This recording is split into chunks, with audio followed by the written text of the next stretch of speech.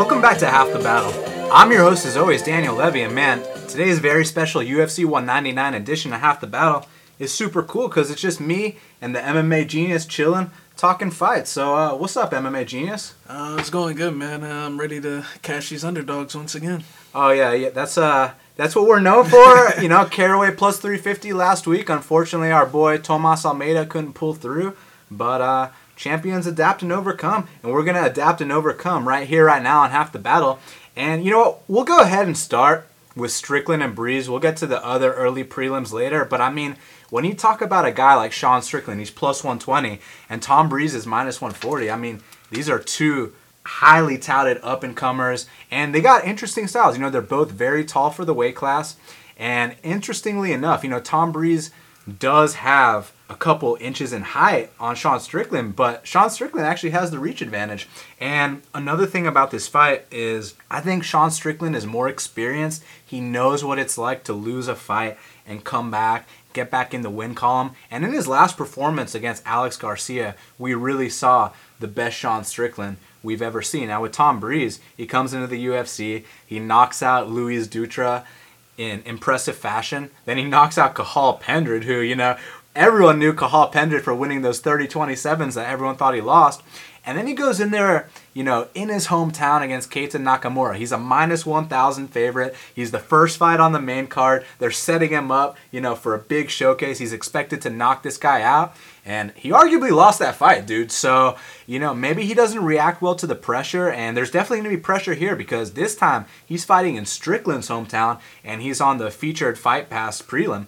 So it's going to be interesting. You know, in my personal opinion, not just the fact that Strickland's the dog, but his experience. I think he's got more fight in him. I like the way that he, you know, some guys slip and rip, but Strickland touches and goes. Now, a lot of people like to talk about how, oh, well, Santiago Ponzinibbio was able to hit Strickland a bunch of times. But you know what? Santiago Ponzinibbio throws big hooks and not straight punches. And what does Breeze do? He throws straight punches, which is exactly what Strickland's game is. He's a very technical guy, moves around a lot, clean, crisp, straight punches. And I think he does what Breeze does. He just does it better, man. So I'm going to take a one-unit shot on that plus 120 Sean Strickland. I'm going to wait a little bit, see if the line gets better, because I do know Breeze is very hyped, and I will take it from there.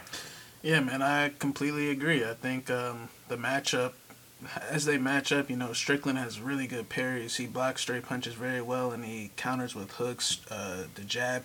He's rocked, in that Santiago fight, as we mentioned earlier, he rocked Ponzinibbio like twice with a jab.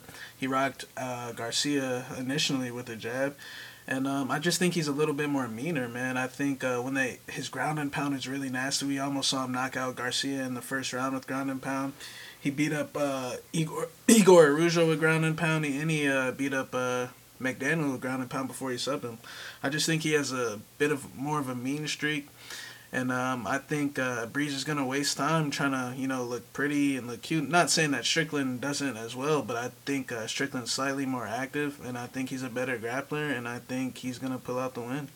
Yeah, and another interesting thing to note about this fight is Strickland has great takedown defense, and you know, I'm sure Breeze does too, but in that last fight with Nakamura, you know, his takedown defense wasn't really on display there. Well, yeah, even in Strickland's last fight, he got taken down by Garcia, you know, a way bigger, stronger physically guy, but he swept him once. He got back up every single time.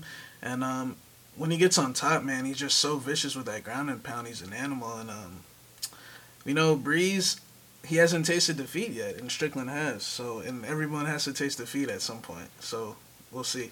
Yeah, and another thing about this fight is people like to talk about Tom Breeze's height advantage as if, you know, Sean Strickland's never fought a taller opponent before. But if you recall, Sean Strickland versus Luke Barnett. Luke Barnett's 6'6". Now, I know a lot of people think Barnett won that fight, but I recall cashing an underdog ticket on Sean Strickland there. So, you know, I don't really know what they're talking about. And this fight will be close too, but I believe the underdog will prevail. And I got to go with Sean Strickland. And my boy, Smiling Sam Alvey, he's putting down a lot on Sean Strickland too. So take his advice, take my advice, take the MMA Genius advice. Let's cash this Sean Strickland underdog play. Now next up, we got Jessica Penne. She's minus 150, and the comeback on Jessica Andrade is plus 130. And it's interesting because we've been saying for a while that Jessica Andrade, she needs to drop a weight class. In this case, it's 2 weight classes because, they don't have that flyweight division for the women. But, she's a little bulldog. She's a bulldozer. She's short, she's compact, she's powerful. The biggest issue with Jessica Andrade is she'll randomly give up her back. And, when she did that against Miraz, she didn't pay for it, but when she did that against Raquel Pennington, she paid for it for sure. Now with Penne, I would say Penne is better everywhere, but there's a big factor going into this fight. She's coming off a life-changing beating to the hands of Joanna Jędrzejczyk. I mean, she had to have facial reconstruction surgery, and you know what I'm saying? Like, she's I really don't know where her head's at. I mean, if this is the best Jessica Penne we've ever seen, then yes, she should win this fight. But you can't bank on that. And we've all been saying that Jessica Andrade needs to drop a weight class. So, dude, I'm actually going to go with the underdog here. I'm not going to put a bet on it just because you know how these fights go. I don't really have much confidence in it. But from a picking perspective, I will go with Andrade. Yeah, I mean, Penne is definitely better on the mat. I would actually say Andrade is better on the feet. I mean, we've seen Penne get outstruck by Carla Esparza on Tough, or I don't think she necessarily likes getting hit per se, but she's got some, she uses her range fairly well, but she's got some good judo tosses, and she's really flexible on the mat, and she's really hot too. So, but Andrade definitely has a size advantage, but like you said earlier, her cardio is suspect, and she will give up that back, and she will tap. So I think Penne could take this as long as she survives the first round and somehow weathers the storm. But I'm definitely not betting on the fight, but if I were, I'd probably check out that fight starts round 3. But I'll take Andrade as well, I guess. Yeah, another thing to note, if you're trying to bet on this fight, which I don't necessarily recommend, what I would recommend is you watch the weigh-ins, because you got to see how that cut 2 weight classes down went for Andrade, especially considering the fact that she doesn't have, the use of IVs here. But in California, they're doing something different. Normally they all weigh in at a certain time, but now in California, you can weigh in as early as 10 a.m. in the morning up until 5 p.m. So who knows if that's going to benefit the athletes? I assume it would. Another thing is Penne used to be in atom weight, 105 pounds, so Andrade is definitely going to have a big size advantage. It's just a matter of not gassing out, and she's cutting an extra 20 pounds, so there's a good chance that can happen. But I think she can just rough her up in some areas, but it's either a dog or pass for me. Now, next up, here's where shit gets real. We got Beneil Dariush. She's minus 185, and the comeback on James Vick is plus 160. Now, I like Beneil a lot. Only I like James Vick more. And, you guys should go check out my interview with Beneil Dariush. I mean, real cool dude. He really gets this game. And he's a great fighter. I mean, he's a southpaw. He's a world championship jiu-jitsu guy. Unbelievable left kick. Trains with Master Hoffa. I mean, you don't want to get kicked by this guy. And his hands actually aren't half bad either. Benny's a top 10 fighter in the UFC lightweight division. Now, it's funny because whenever I talk about Vick's fights, everyone's like, oh, he's your boy, you're biased, and this and that. Listen, I'm trying to break down this fight objectively. And I believe I described Beneil's style objectively. Now let's talk about Vick. I mean, tallest man in the UFC lightweight division, 6'3". How he makes 155 is beyond me, But he's so mentally strong that to him, he doesn't care. It's never been like, oh, I need to go up a weight class because I can't make 55 anymore. The guy wants to be a world champion. He believes it deep in his heart. He writes these things down. He has a date set of when he wants to be the world champion. And as far as the styles matchup, I mean, obviously Vick loves to pump that jab. He likes to move around a lot. He's a mover. He's a hit and run guy, but he can knock dudes out too. He knocked Darren Cruikshank out cold with a knee. And, man, he snaps dudes' heads back with his punches. Also, his ground game. It's not half bad either. I mean, a lot of people criticize his takedown defense, but he always gets back up to his feet. He never gets laid on. In that last fight with Glaico Franca, he told me that, he wanted to submit Glaico with a triangle, so that's why he was playing on bottom for so long. But once he looked up at the clock and realized there were only 2 minutes left, then he was like, fuck, I got to get back up. And as soon as he tried to get back up, he got back up. So it was no problem. Now, we all know Benny has a completely different ground game than Gleyko Franca. However, I don't think Benny's entries to his takedowns are as good as Franca. If there's a reason Benny only has a 34% takedown accuracy. It's because he dives in from a mile away, but his striking is so good that it makes up for it. And when he finally does drag someone down to the ground, I mean, he is very, very dangerous. But his cardio has been a bit suspect in certain fights. He'll come out super strong, and he'll start huffing and puffing in that second round. And he can get away with it against guys like Jim Miller. He can get away with it against guys like Darren Cruikshank. He's not going to get away with it against a cardio machine like James Vick. And another thing, I heard an interview with Benny Dariush on my boy Nick Baldwin's show, the MMA Circus, and Benny says that Vick has 0 ground game. So that's a good sign for anyone taking a shot on Vick. We'll see how 0 of a ground game he has, because, if Dariush shoots in from a mile away and he gets his neck caught in one of those guillotines, I don't care, what jiu-jitsu credentials you have. You're getting tapped out. But do I see that happening? I don't. What I do see happening is Vick's going to pop. He's going to circle around that ring, flying knee, leg kick, and he's going to knock out Beneil Dariush late in the fight or win a decision. It's going to be a great one, and that's definitely the fight to watch, and Vick is your fighter to watch. And I put 3 units, or I'm about to put 3 units on James Vick. I mean, listen, he's plus 160 now. Let's see if it gets better. But regardless, listen, this guy wants that top 10 ranking bad. Dariush is a guy that said he won't fight the champion because it's his training partner. So, yeah, I get it. Brotherhood, loyalty, this and that. One guy wants to be champion. The other doesn't. So, I mean, you guys handle it however you want. But Vick's going to get the victory here. Yeah, this is definitely, Vick's by far the biggest test of his career, besides, I guess, fighting Chiesa on TUF. But, he's the underdog in this fight, which, automatically has my attention. Beneil's last 2 fights, he's been looking lethargic. We know Beneil as a very good kicker, extremely hard body kicks, amazing jiu-jitsu. But we know that if you put pressure on him and volume, that he is known to fold. James Vick, I mean, this guy really doesn't know how to lose, I know he's never fought anyone on this level before, but if in Beneil's fights, we've seen, remember in the Tony Martin fight, that first round, just the style matchup, Tony Martin came out throwing a lot of nice, crisp, straight punches, and Beneil Dariush was getting popped. And, Vick, in that second round against Gleyko Franca, that was an onslaught of straight punches, hooks, and flying knees and front kicks. And, I mean, he put on a boxing clinic. The thing with this fight is James Vick is going to have to be ready for the takedown. He's going to have to be ready to sprawl. He's going to have to be ready for those back takes against the fence. But if he can somehow nullify that, I think he can win this fight on the feet with volume and accuracy.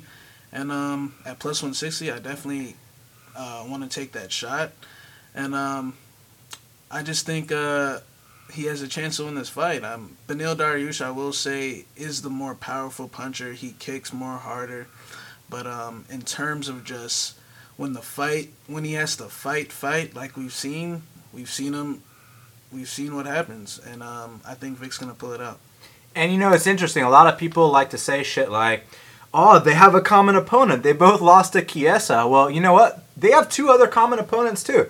They both fought Cruikshank, and in my opinion, that was Beneil Dariush's best performance. And, Vick obviously knocked him out in the first round. And then they got another opponent, another common opponent, and that's Ramsey Nijem. And Vick choked Ramsey Nijem out in under a minute, and Benny got knocked out by Ramsey Nijem in the first round. Not that MMA math works, but just saying, for everyone that likes to be like, well, their common opponent is Chiesa, you're right, but they have 2 other common opponents, and you should look at that too. Now, let's talk about the out.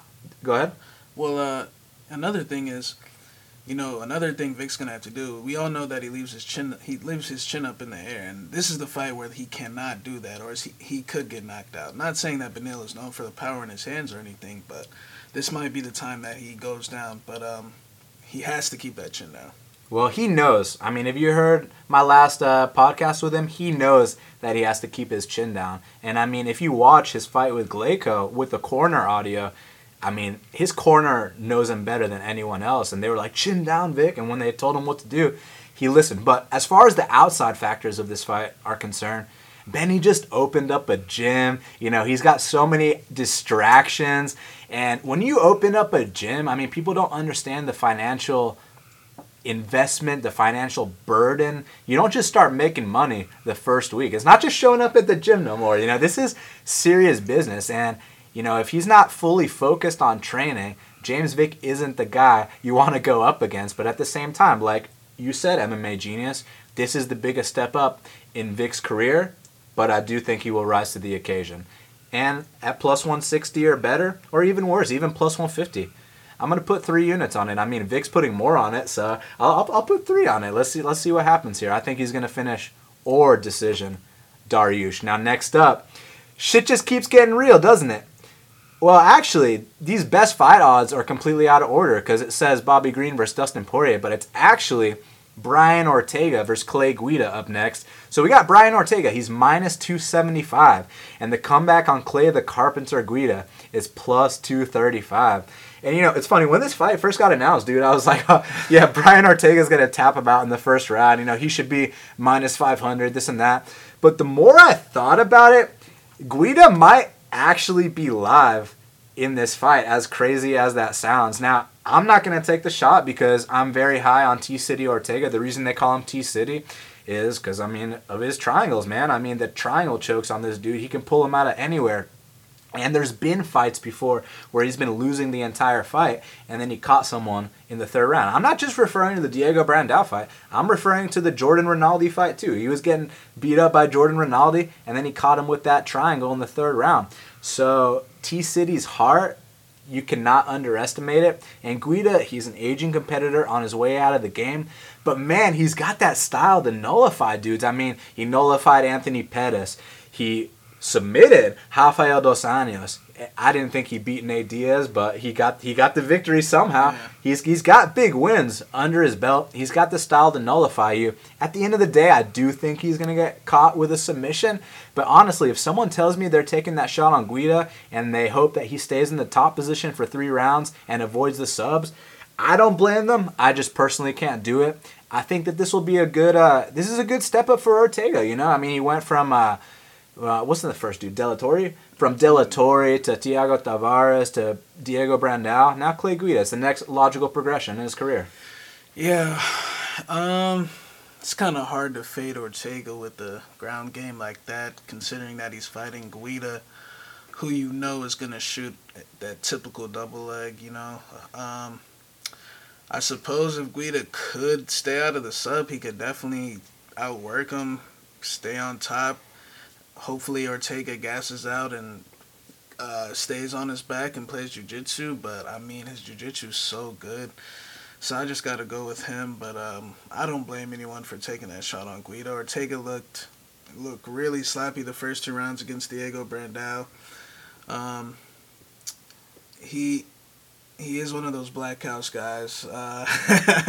But, you know, Guida's training at Alpha Male, I think, for this camp. So I actually saw a picture of him. He's actually in really good shape. But I got to go with Ortega in this one. Second round sub. Yeah, I feel you, man. And, I mean, the way Ortega transitions his subs, his composure on the ground, I mean, the guy's absolutely nasty. And if you watch, you go to YouTube, you type in a video of Brian Ortega and Henner Gracie rolling, I mean, it's absolutely spectacular. So, you know, if Ortega's on his game, he's going to tap out Guida. But Guida's known for getting these upsets out of nowhere, upsetting the hyped prospects. I mean, look at his record. He beat Rafael, Pettis, and Nate. And even though he didn't really beat Nate, on his record he beat Nate. And there's other dudes he's beat too, you know. Didn't he beat, did he beat Josh Thompson or did he lose to him? I don't remember. No, I think he might have beat him for the Strikeforce belt back in the day. And then he lost to Gil or something. But bottom line, this dude's a total vet of the game. For sure. And if Ortega underestimates him, he could, you know, get nullified. But we have seen Guida get subbed by Bermudez, by 9 Tavares, times. 9 times. So, I mean, it could easily be a 10-1 real quick. I mean, to be honest, he's going to shoot that basic double leg or try to switch it up against the fence. And I just don't think he can escape, but we'll see. You know, but what if Guida tries to keep it standing? And what if they get into a kickboxing match? If they get into a standing, Guida's striking is terrible, but so is Ortega's striking is not that good either. He's just tough as fuck. But if it becomes a war of attrition, I think Guida can pull it out. But will it become a war of attrition? Can he get it to that point? Does he have it in him? We'll see. Yeah, definitely have to tune in. No bet on my part. Now, next up, I think it's time to talk about Bobby Green versus Dustin Poirier, dude. I mean, listen, we got Dustin Poirier minus 220. Bobby King Green is plus 180. This is a hell of a matchup. I mean, Dustin Poirier, ever since he moved up to 155 pounds, I mean, oh my God, he's always been a killer, even at 45. For the longest time, I've always felt like Dustin Poirier has been a top 5 fighter on planet Earth. And since he moved up to 155 pounds, he's been putting away dudes that don't normally get put away. I'm talking about guys like Carlos Diego Ferreira. I'm talking about guys like Yancy Medeiros. You guys recall this fight a couple weeks back between Francisco Trinaldo and Yancy Medeiros. Francisco hit Yancy with everything but the kitchen sink, and Yancy wouldn't go down. Dustin Poirier hits him one time and he goes down. So, I mean, Dustin is nothing to be fucked with. You watch that Joe Duffy fight, and it's funny. Dustin was a plus 200 underdog, which we cashed. And, it's interesting because Joe Duffy's known for his boxing, and Dustin rocked him on the feet hard. He took him down at the ground. He butchered him 30-26. But I'll tell you what, it was the closest 30-26 I've ever seen in my life, dude. Exactly. And with Bobby Green's case, he's been out a while, man, and he's very athletic, he's very talented, he's got good boxing, but he plays around too much in there, and Dustin's not the guy you want to play around with. When I watched that Bobby Green versus Pat Healy fight live, I was like, wow, he's putting on a clinic. And then we watched it the other day.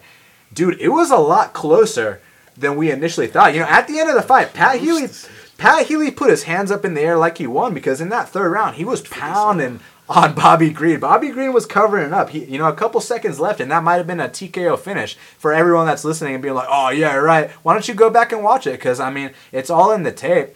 And, a lot of people thought Bobby Green lost to Josh Thompson. For me, I cashed that plus 250. But still, a lot of people thought, that was a close decision. And then after that, he lost a decision to Edson Barboza.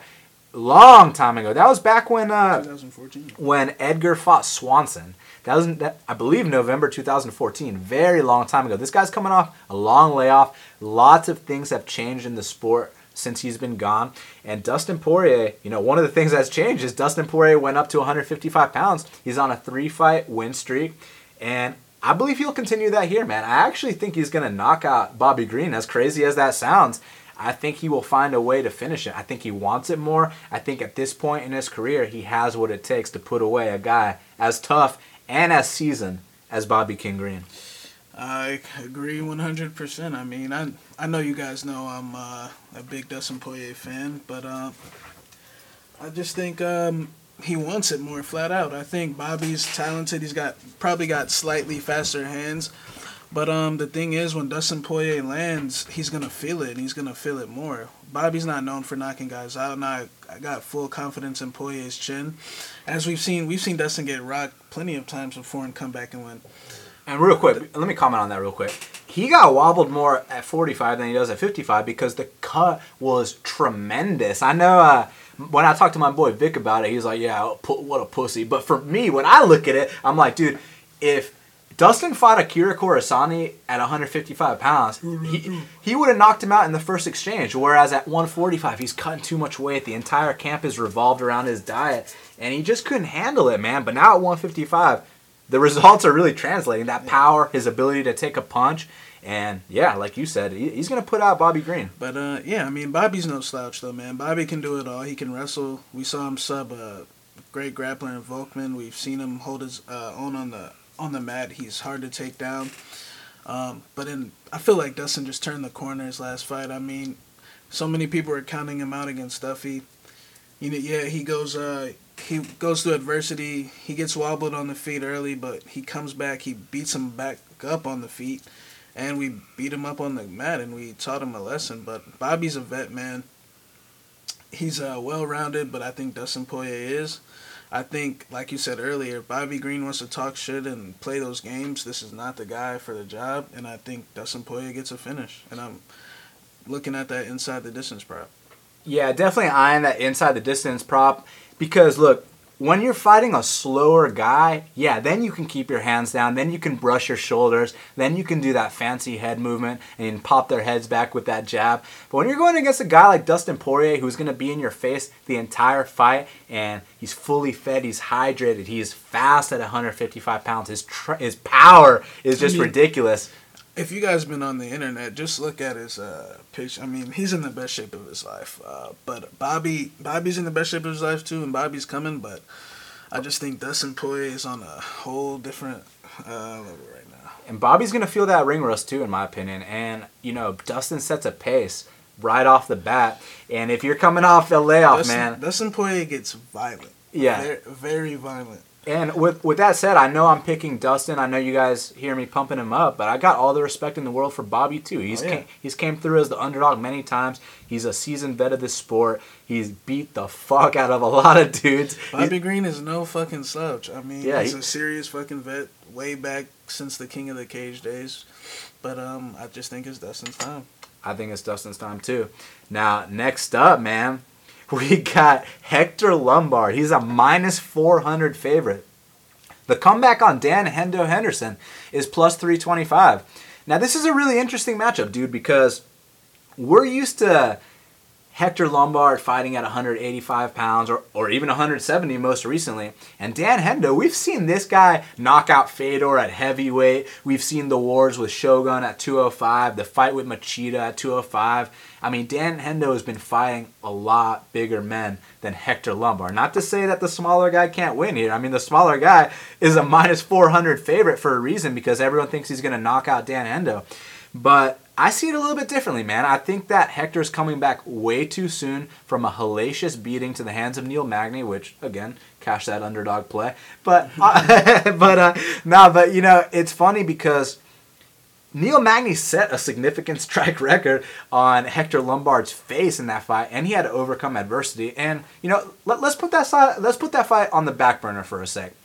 In the UFC, Hector Lombard has been known to fight very, very close. I mean, that fight with Tim Boesch, and obviously we saw what Dan Hendo did to Tim Boesch, you know? And that was old Dan Hendo. That wasn't prime Dan Hendo. Old Dan Hendo can still crack. It's just he's been fighting these big-ass dudes. Now he's fighting a little dude. But the thing with the little dude is Hector's faster. He's also got a great grappling base, knockout power. But, man, something about this plus 325 on Hendo, you know, I think he can win this fight, man. I just think that Hector's coming back way too soon from a hellacious beating. You got to take 6 to 8 months off when you get concussed like that. You don't just come back, 2 months later. Yeah, I mean, I definitely understand Hendo's shot, but, I mean, just his chin. Once the chin goes, it goes. Hector can still crack. He's still explosive in that first round, and that's when Hendo's most success. That's most likely when he gets caught. But Hector could probably even take him down if he wanted to. But if he can't get that finish in the first round, Hector's just probably going to stand there and not throw. And that's Hendo's best chance to catch him with the right hand or just win a bullshit split decision, which Hector is known for losing. But I definitely understand that shot. I may look into it a little bit more, but just knowing how easy Dan goes down, I'm passing as of now. Yeah, I mean, I'm passing as of now too, but I don't fault anyone for taking that shot. And I'm curious to see how Hector looks, man, because, USADA's a bitch, man. USADA is no fucking joke.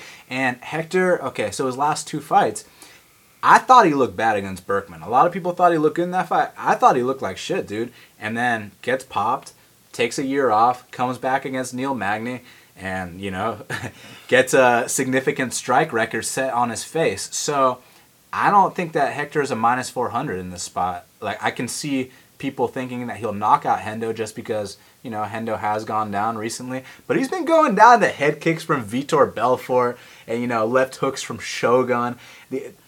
which those guys are known for their knockout power, and so is Hector. But Hector, he's 5'8". Not that height matters, but man, Hector's been fighting way smaller dudes, and Hendo's been fighting bigger dudes. And minus 400, plus 325.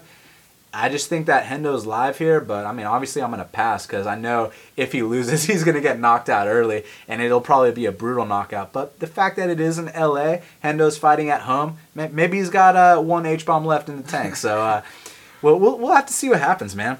Now, next up, we got Max Blessed Holloway, minus 325. The comeback on Ricardo the Bully Lamas is plus 265. Now, I hate bullies, so I'm going to go with Max Holloway. Just now, even though his name, the Bully, is probably because of the dog, a bully. I got to go with Max Holloway. I mean, listen, he is a minus 325 favorite, but I've been so impressed with this guy. Not just because he's on an 8-fight win streak, not just because, he's so young and he keeps on improving, but he's got that heart. He's got that will to win. He's got that something special about him. And with Ricardo Lamas, if you actually look at his resume, I mean, the dude's beat the who's who, and he's fought tall strikers before, and not just beat them, but finished them. I mean, I'm talking about guys like Eric Koch. He also beat James Krause, who's also another tall striker. But in 2016, I think Max Holloway is the way better fighter. I think what's going to happen here is he's going to keep his distance. He's going to pot shot him. He's going to mix up the spinning back kicks. And I'm going to go out on a limb here. I think he's going to knock out Ricardo Lamas. Ricardo Lamas has been knocked out 3 times. And not just regular knockouts. I'm talking vicious, stiff, out cold knockouts. Yuri Alcantara, Danny Castillo, Chad Mendes. Those are the 3, right? And with Max Holloway, here's the thing. Let's talk about Ricardo for a sec. He's actually really fucking good, man. I mean, his boxing is not half bad. And the thing is, even in the fights that he gets caught in, he's actually winning them before he gets caught. Like that Chad Mendes fight, he was actually he was picking apart Chad Mendes, and then he just got caught. And the thing is, you don't want to get caught, against a guy like Holloway, and you don't want to get caught when you have a chin like Lamas does. Another interesting thing about this fight, a lot of people don't know because they consider Max Holloway to be a very rangy striker, which he is.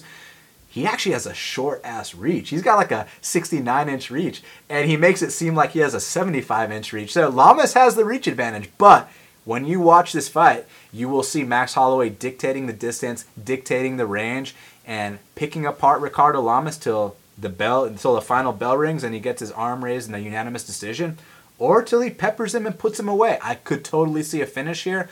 No play on my part. I don't fault the shot on Lamas just because he is an experienced vet. He has been in there with everyone, but the thing I don't like about Lamas is, he gets his title shot against Jose Aldo, and then he runs away the entire time. Like that to me is a sign of a journeyman, not wanting it when you get your biggest opportunity. Go out on your shield, man. Go out there, give it everything you got. He did not give it everything he had in his opportunity to become world champ.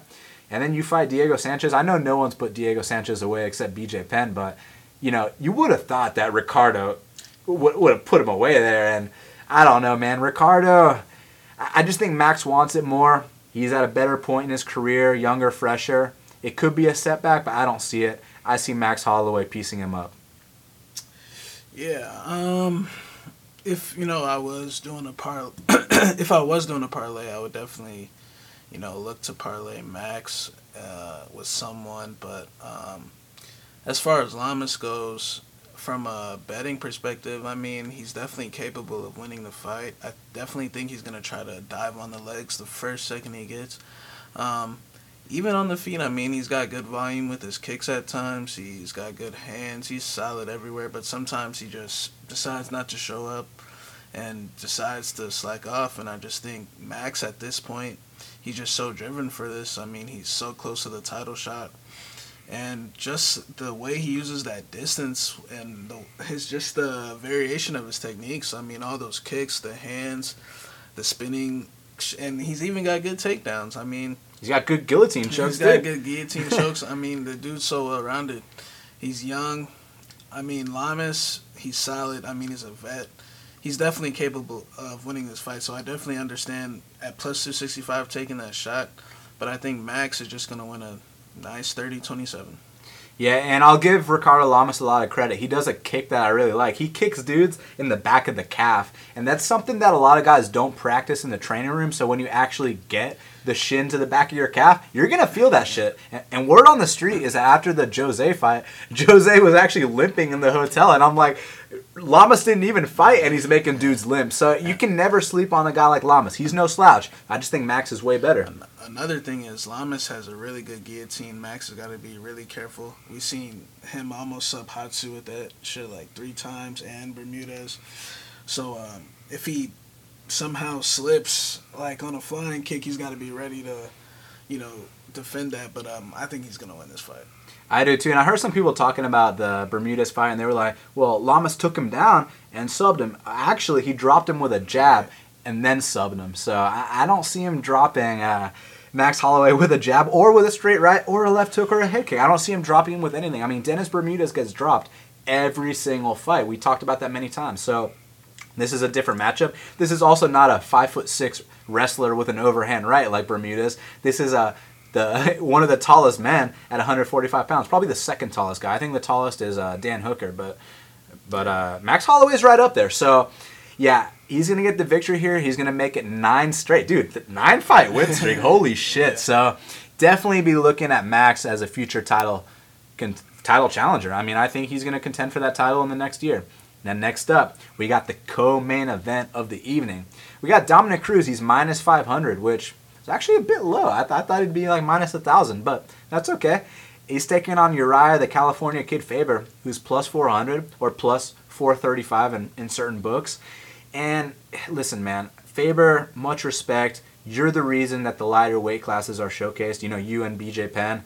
Nothing but respect for a guy like Faber. I mean, how can you not respect the guy? And, sometimes when you count him out, he goes out there and drops a guy like Michael McDonald and absolutely brutalizes him. And, what was cool about him back in the day is that he would try different shit out there, Out of nowhere, he'll be the guy that's spinning. Out of nowhere, he'll be the guy that throws that flying knee. His guillotine choke is second to none. Overhand right. The thing is, he hasn't evolved. He's still that same guy. He's great at what he does. He can beat a lot of guys in the division, but he's the same Uriah Faber he's always been. With Dominick Cruz, we're talking about a guy that revolutionized the game. We're talking about a guy that footwork. It's funny because Brandon Vera, a couple years back, like maybe 5 or 6 years ago, he came to my gym Knuckle Up and he gave a seminar. And, I talked to him about Cruz because at the time, Vera was training at Alliance. And he was like, Cruz, after practice, he spends 2 hours straight just working on his footwork. And, at first people were like, dude, why are you fucking tap dancing, after practice? And then he wins a couple world championships. Then they're like, oh, that's what he's doing. So, Dominick Cruz, the way he cuts these angles, the way he slips his head off that center line and makes you pay. He makes dudes like Dillashaw pay. Now, I personally thought Dillashaw won, but Dillashaw would absolutely smoke Faber too. And but for coming off the layoff Cruz was coming off, I have nothing but respect and admiration for a guy like Dominick Cruz. He's absolutely phenomenal. He's going to put on a clinic here. The question is it going to be a decision or is it going to be a finish? Honestly, dude, a finish isn't going to surprise me here because look, in Uriah Faber's last fight, he took on Frankie Saenz and he won a decision, but it was a close decision. Both men wobbled, and that's not going to go well when you're fighting a guy like Dominick Cruz. And everyone's expecting the Cruz decision, so I'm going to go with the Cruz finish here.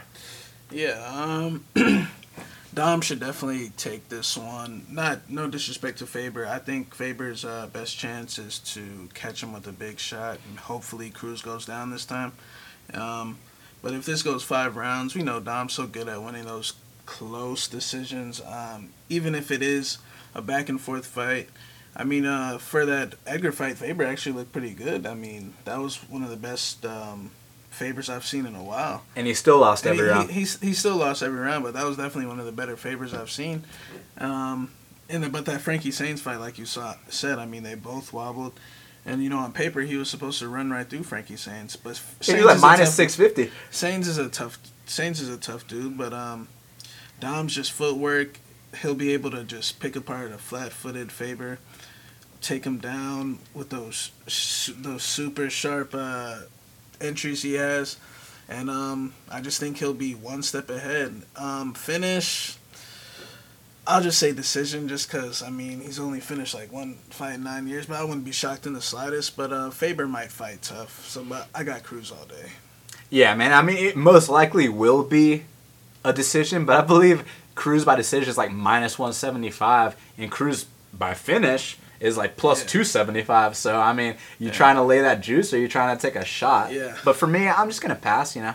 But don't be surprised if Cruz goes out there and finishes him late with that outpouring volume, man. That pace that Cruz and Dillashaw, we were watching that the other day. That pace was insane. Faber can't handle that pace. I don't think Faber can compete at that pace, just flat out.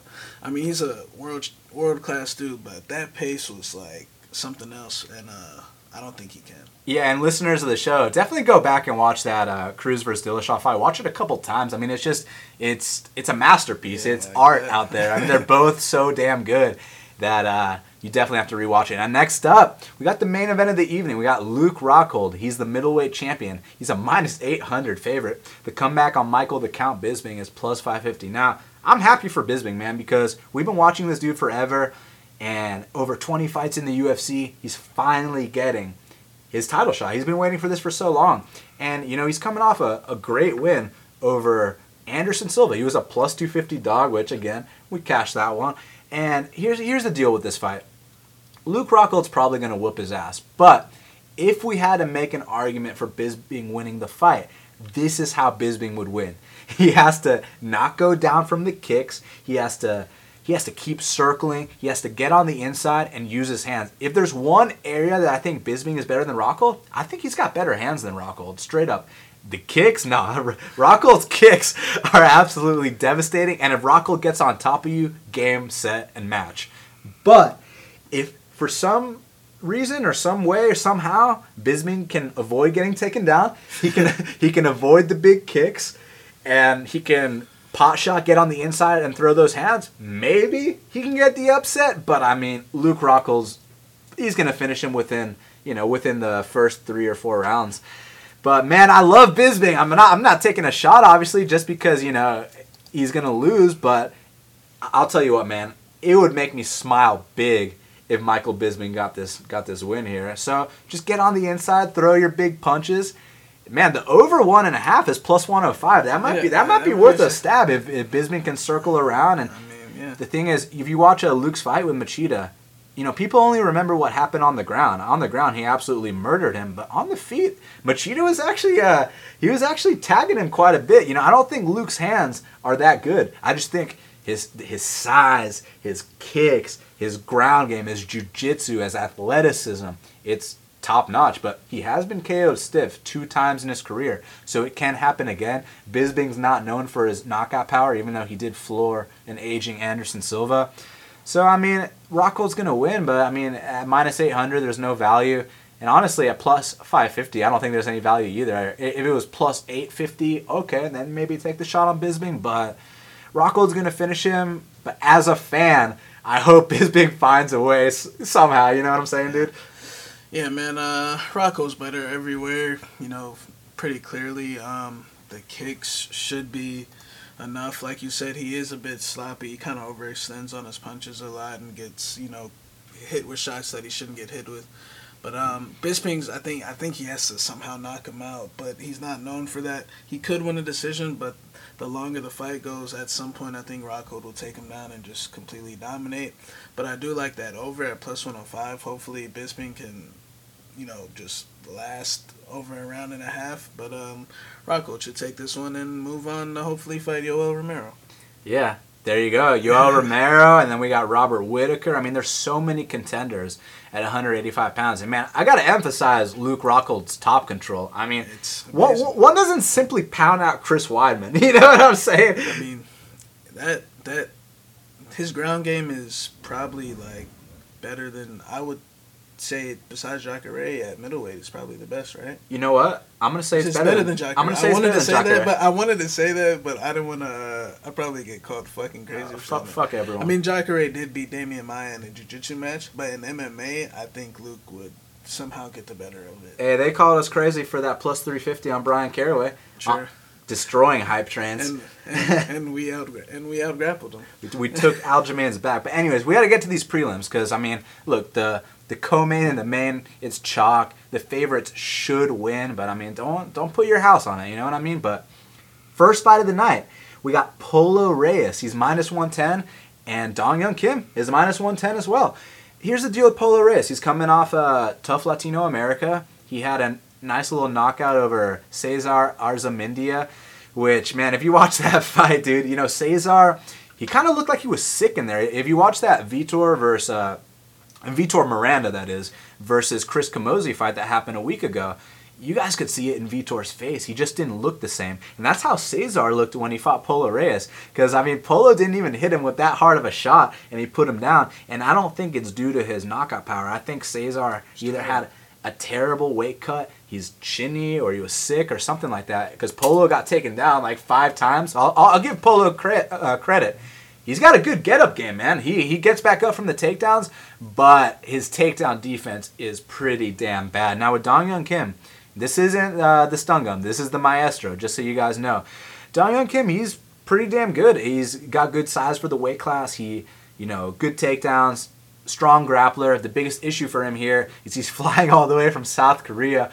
We know that jet lag is serious shit. So this is a pick'em, as the line indicates. I'm going to lean towards Kim just because, look, he's fought, you know, the better competition in the UFC. They both have one fight each. But Kim at least went 3 rounds with Dominic Steele until he got knocked out, whereas Polo Reyes was in there with Cesar Arzamendia, which, no disrespect to Cesar, but we can both agree that Dominic Steele is a higher caliber opponent. And Dong Hyun Kim, he's got to be hungry for that first UFC victory, so I'm going to pick him. Yeah, I really don't know too much about either of these guys. I just know Polo Reyes got a KO his last fight. Kim, I bet on him against Dominic Steele, but I didn't even watch the fight, but he lost. But I'll slightly lean Polo Reyes, I guess. I know he trains at Alliance, so maybe his game's gotten a lot better. So I'll just take him. And like you said, the jet lag. So yeah. Yeah, jet lag's no fucking joke. Now next up we got Elvis the King Mutapcic versus Kevin the Queen Casey. And Elvis Mutapcic is minus 130 and Kevin Casey is plus 110.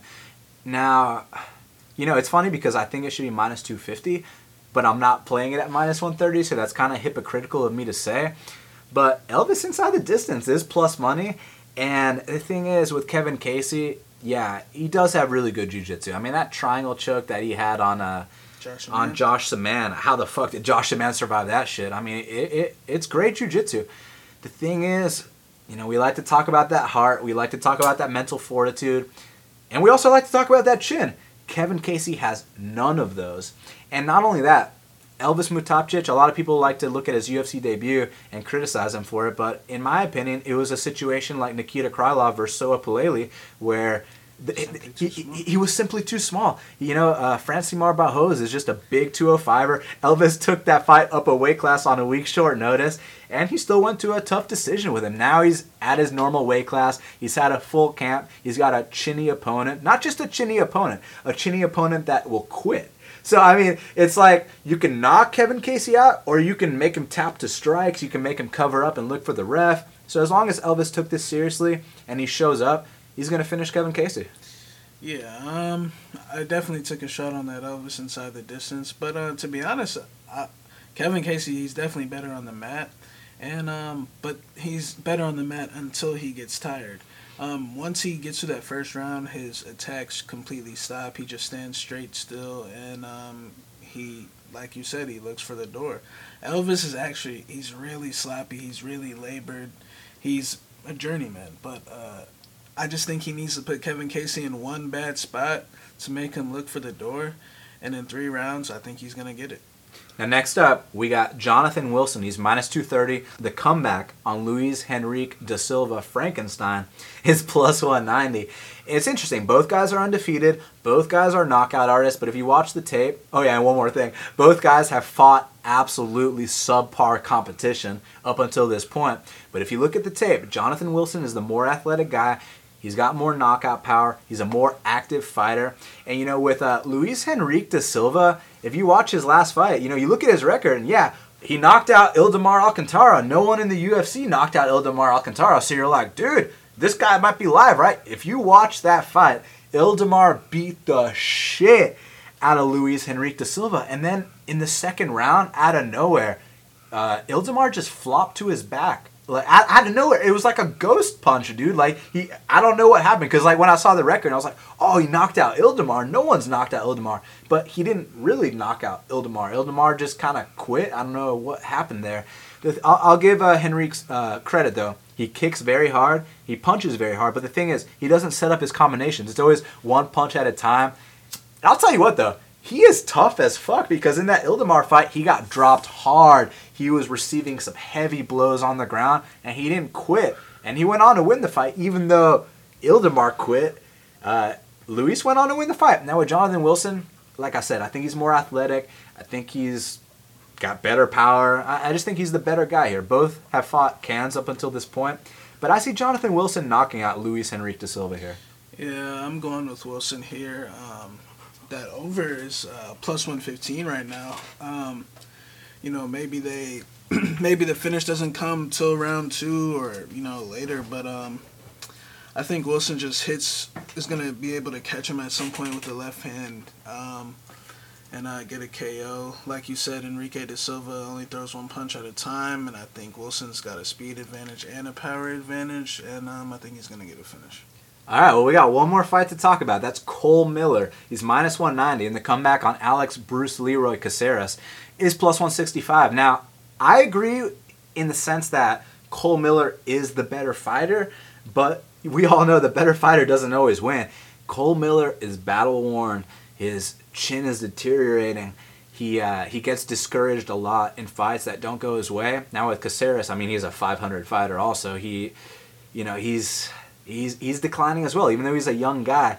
He's not the same guy that we're used to.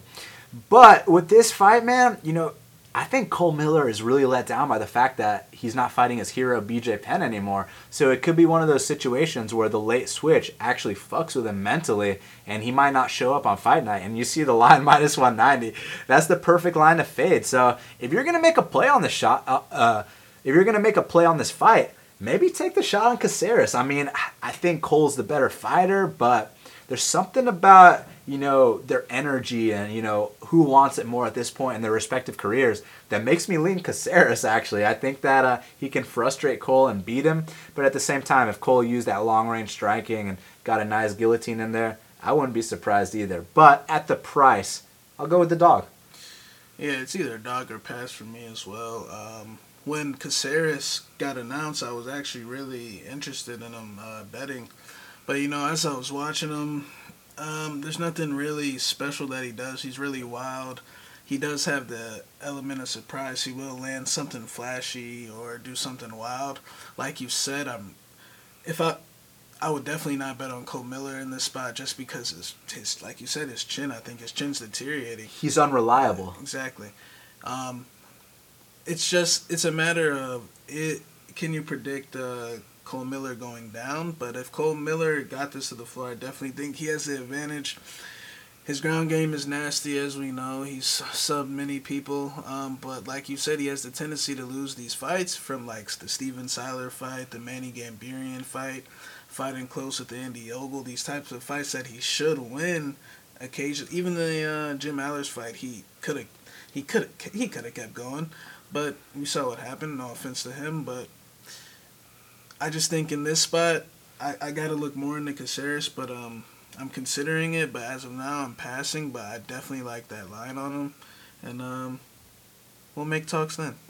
It's funny. People are gonna be like, "Oh, you're not gonna support your Georgia boy, Cole Miller." Well, first of all, Cole's from Macon. He's not from Atlanta, just so y'all know. So, no, he's a cool dude. But the thing is, you guys know, we don't pick on. It's funny. I'm about to say we don't pick our friends, even though I pick Vic. But look, it is what it is, man. In this spot, you take the shot on Caceres or you pass. Now, we got to talk about the fight to watch and the fighter to watch. So, what's the fight to watch, man? The fight to watch is Dustin Poirier versus Bobby Green, and the fighter to watch is Dustin Poirier.